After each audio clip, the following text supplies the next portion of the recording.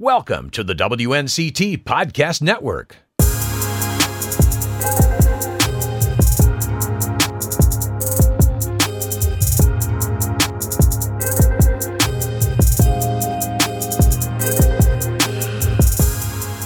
Welcome into another edition of the People and Places Extra podcast. I'm Ken Watlington, evening anchor at WNCT 9 on your side. And today, we're on the hunt for a good find. We're visiting a local antique shop in downtown Winterville that's really got a unique story. And it's not just about what you can find inside this store. It's about the building itself where that store is located on Cooper Street. It's called the Alley on Cooper. And what else makes this place special too is the family that runs it. Today, we're catching up with the owners, a husband and wife team of Anita and Jeff Cox. And the story of how they got to this point with the Alley on Cooper is really remarkable, and it really started at a young age for Anita. We'll talk to her husband, Jeff, in just a second about how he got involved in the antique business, but for Anita, it's been a lifelong dream. First of all, when did you guys open in this spot? We opened here in 2017, December 1st, which was our anniversary, actually. That's kind of a nice occasion. Yes, but we love what we do, so we're really excited about being in one building and having all of the wonderful customers that we have and being able to supply them with what they need. Now, growing up in Eastern North Carolina and being around a lot of small towns, looking at this building from the outside, it used to be the post office, right? Yes, it did. What's that mean to you to kind of take a piece of Winterville's history and now do what you guys do in here? Because it seems like a pretty cool concept. We love to repurpose. So repurposing the building was a great idea, as well as repurposing all the pieces that we sell. You and your love for antiques and repurposing goes back when you were pretty young, right? Yes, I was a child and my parents had an antique shop in Blackjack. And I never thought when I got older that I would want to do the same business. But it gets in your blood and you just can't let it go. And you kind of had your own little side business when you were like 6? I did. I took all the little leftovers from my parents going to auctions and estates, and I created a little area in the back porch of their store, which was in an old farmhouse in Blackjack. And I called it the Alley at that time. So when we got this store here, there was no more thoughts but calling it the Alley on Cooper, since we're on Cooper Street. Oh my gosh. I mean, how do you at 6 years old come up with that? I don't know. Well, it was on a little area of the back porch that was a breezeway, and we called it the Alley of the porch. So that's where all my little items were with my little cardboard sign. So you're 6 years old and you've got your little side hustle going on from what your family's doing. I'm guessing you didn't think down the road that was going to be your life. Absolutely not. I say when I get older, I'm not going to be dealing with all this old furniture and going to all of these estate sales and auctions, but it gets in your blood and you just can't get it out. It's like it goes into remission, but you love it so much it just comes back. You and your husband, how'd you meet? We actually met at an ice cream shop at the mall, which is no longer here now in Greenville. The old Carolina East. Yes. Yep. But then we started going to auctions and collecting, and once you collect enough, you have to start selling. So that's how our selling began. So I'm guessing maybe the draw for each other to each other was your love for going out and finding these great finds. Yes, it was. The store itself, there's a little bit of everything. Yes, it is. You're going to find something if you come in here that you're just going to love. What kind of response are you getting from people when they stop by? Well, people think the store is larger once they come in, and they're surprised at all of the different items that we do offer. We do a lot of repurposing. We have antiques as well as good used furniture and collectibles. So most everyone can find something they're looking for, even if it's Bertie County peanuts or Dixie Belle paint. So there's some new stuff in here, but it's from local companies. Yes. That's kind of nice. We even have local honey. That's awesome. In this day and age, technology's crazy. Electric cars, everything's, technologically advanced. How cool is it to have something where you're keeping a piece of history alive? A lot of pieces of history alive. It is cool, and these pieces seem to last forever, and each one has its own story it wants to tell you. So just being around it and thinking about how it was used in the past is very interesting to us. And then someone can take some of the stuff home and start telling a new story. We hope so.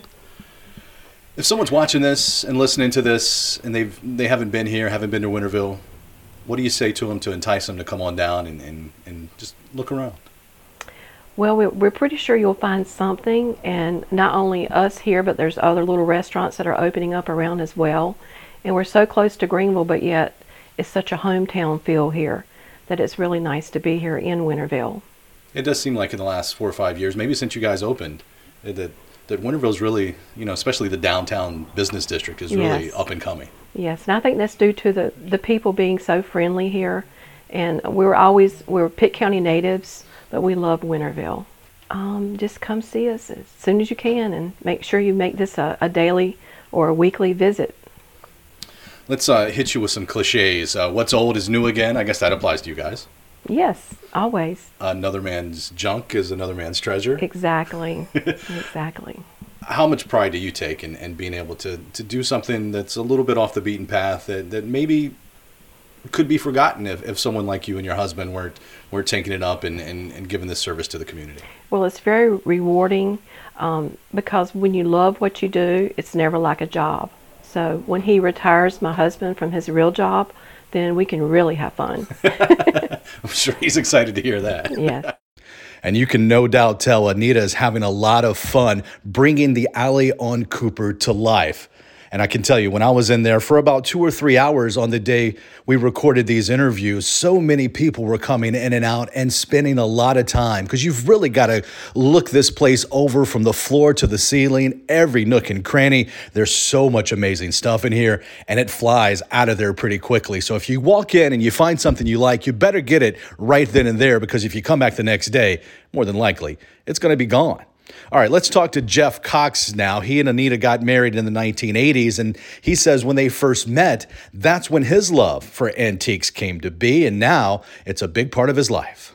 Now, your wife tells me this isn't your full-time job. No, it's not. What do you do? I work for Greenville Utilities. Okay, so instrumentation. She said when you retire, y'all are really going to have some fun. Oh yeah.